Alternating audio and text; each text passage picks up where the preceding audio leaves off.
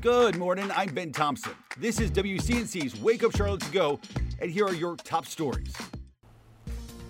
Alrighty, coming up on 5:06 now, turning to more of today's top stories in your morning rush. Tonight, the Charlotte community will gather to honor the lives lost in the SouthPark fire just 1 week ago.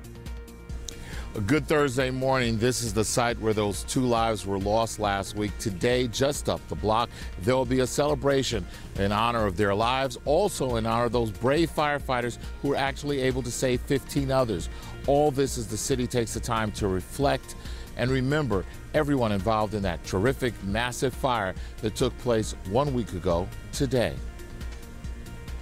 After a multi-day search, authorities in South Carolina have captured a fugitive accused of several crimes in New York and Pennsylvania.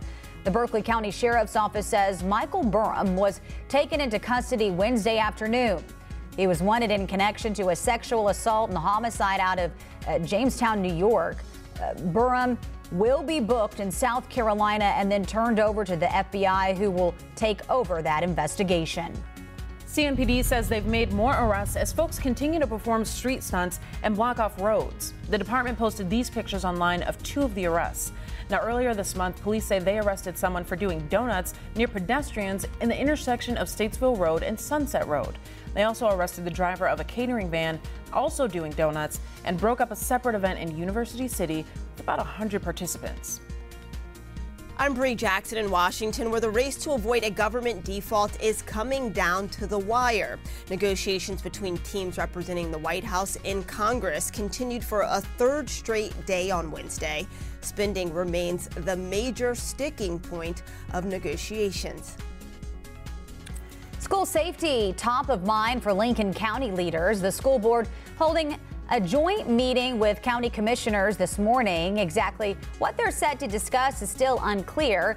The meeting set to kick off at 9 a.m. And that's it for your morning rush. Thanks for listening. You can find all of these stories and more right now on WCNC.com. Join the Wake Up Charlotte team weekday mornings on WCNC Charlotte from 4:30 to 7 a.m. Like and subscribe to our podcast and tell a friend.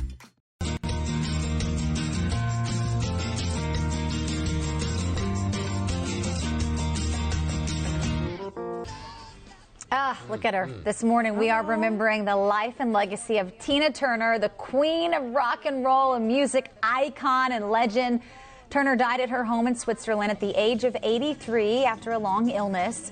On her road to superstardom, Turner experienced personal upheavals and private traumas. Then in the late 1970s, Turner set out on her own, pulling off one of the most triumphant comebacks in modern rock music. Reinventing herself, she won 8 Grammys, topped charts, and packed stadiums. Turner was no stranger to Charlotte. Her tours stopped in the Queen City several times. The last time she was here was over 2 decades ago at the Charlotte Coliseum for her 24/7 tour back in October of 2000. Wow. What a show. I saw her first time way back in the day, back in Memphis, when I was invited to go. I was in radio then with a friend of mine. He said there's going to be this show with this group called Ike and Tina Turner Review. I'd never heard of them at the time. And I said, okay, we'll go. It was, I've never seen a show like it. It was, you thought her show recently, in recent times, it was outrageously good. Yeah. I Well, mean, people talk about so full of energy, and the band was dynamic. The Ike and Tina Turner and the Ikeettes. You know, Ike played lead guitar and sang the bass parts. Well, come on, we need to see video of that, Larry. I mean, there may be video of that. There's certainly a lot on YouTube if you want to explore the history of Tina Turner. If you put in Tina Turner music history, it'll take you all the way back to the early 60s in a song called A Fool in Love. That's an amazing song. It could be a hit today. Yeah. Well, people talk about, you know, Beyonce and everything, but really, she started it. Tina Turner. And I love watching the Kennedy Center Honor Awards, and the year that Tina Turner was recognized, Beyonce came out there and performed as a tribute to her, doing rolling and dancing and slinging her hair around and singing. It was so good. I remember. Yes, I mean, you could just tell the inspiration that she had on Beyonce's life for what Beyonce's doing now. She also influenced Mick Jagger. A lot of his dance moves were influenced by her because he watched her over the years. And then in 1985, he was actually not on tour as a singer, but as a friend, and he came out on stage with her here in Charlotte back in November of 1985. Wow. Oh, my Came out and they goodness. sang a little bit together, danced a little bit, and then he was...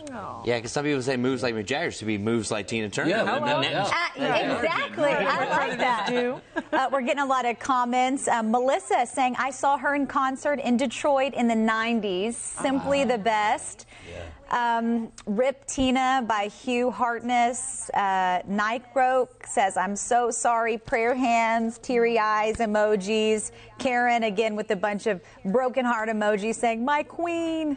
So, I mean, someone told me, didn't they say there's a documentary on HBO? I think our producer said that today because I said, you know, when this stuff happens, it's like you almost want to, we do these short 2-3 minute pieces on NBC, but like a documentary. I said, oh, now you really want to watch a documentary of her life. And, which was very tragic. She was so mistreated, very abused by Ike Turner. Her name is Annie Mae Bullock. That's her real name. And she was born in Brownsville, Tennessee, which is near a little community called Nutbush. Which is such a great song. That song is where she lived. Wow, the community I had of no Nutbush, idea. Tennessee. Larry knows everything. And this, if I remember right, this was like a farming community, I think? Yeah, it was, yeah. A lot of African Americans lived there. It was farming. They settled there way back in the early 1800s in Nutbush, Tennessee. That is was amazing. Her family, And see, Larry used to be a radio DJ, so he knows all these fun facts about all the music. Songs, I mean, she is such an inspiration to so many different people. I was watching a video of her, and a lot of her vocal mannerisms reminded me of Janis Joplin. I'm thinking that Janis Joplin was influenced by her. If you go back in time, because just a real powerful vocals. Oh, absolutely. There's a Broadway show about Tina Turner that's very popular. Came to Charlotte last year, but the person we're missing, Ben, is probably her number one fan. He's probably devastated. He surprised his mother and took her to see that Broadway show about Tina in New York. And I remember one time we were on the air, and I was like, "And when you take your mom to New York to," and I literally just stopped on air, and I was like, Ben has a surprise, and I cannot say it on the air. No. And people were messaging me like, what's a surprise? When can you tell us a surprise? And it was like 6 months later that he was taking his mom to, and she watches the broadcast. So I was like, live on air, just stop talking, because I was like, I was about to ruin this surprise, taking his mom to see the Tina Turner Broadway show in New York. I've almost ruined surprises on this very show, Wake Up to Go. Yes, so you have. I totally understand. With your wife watching. Yeah, I was like, you're like, we're doing this for our anniversary. I'll tell you later. Back to Tina, for people who really want to find out about her, YouTube has an amazing amount. If you put Tina Turner TNT show, and that was a show done in the mid-'60s that featured a lot of artists, but that is Ike and Tina at their best, with the Ikettes, the three girls in the background, and I'm talking about, it is the kind of show, classic R&B show that influenced so many people. Karen Peel chiming in saying, I'm so happy I got to see her 3 times in concert. And she actually said Janis and Tina sang together way back in the day. I didn't realize that. Yeah, we'll have to look for that YouTube video. Right. We're going to be on YouTube for a while. I know, right? What would we do without YouTube? You can just find everything on it. Seriously. But what an energy. You brought that up. And we've been listening to her pretty much all morning in between the commercial breaks. Yeah. And you really forget, because there's a couple that we all know, of course, Rollin' and Simply the Best. But the amount of hits that she has, you forget about. So just spend some time today, and we bring up YouTube, just put in Tina Turner, and you'll forget some of the amazing songs that she wrote, and just watching her stage presence is amazing. I'll tell you how good she was.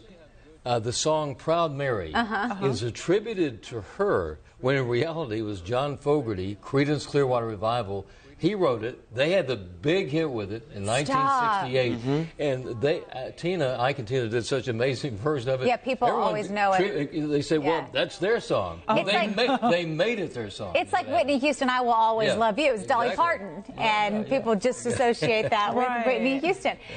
Real quick, we should say today on the Today Show, actress Gloria Rueben is going to be live talking about her relationship with Tina Turner. So she was part of the hit show ER when she decided decided to leave and join Turner's 24/7 tour as a backup dancer. So she's going to be on the Today Show this morning talking about this. But keep chiming in. Did you see a Tina Turner concert? Do you have a favorite Tina Turner song? Right. Let us know as we remember the life and legacy of Tina Turner. Bye, everybody. Simply the river without Mary.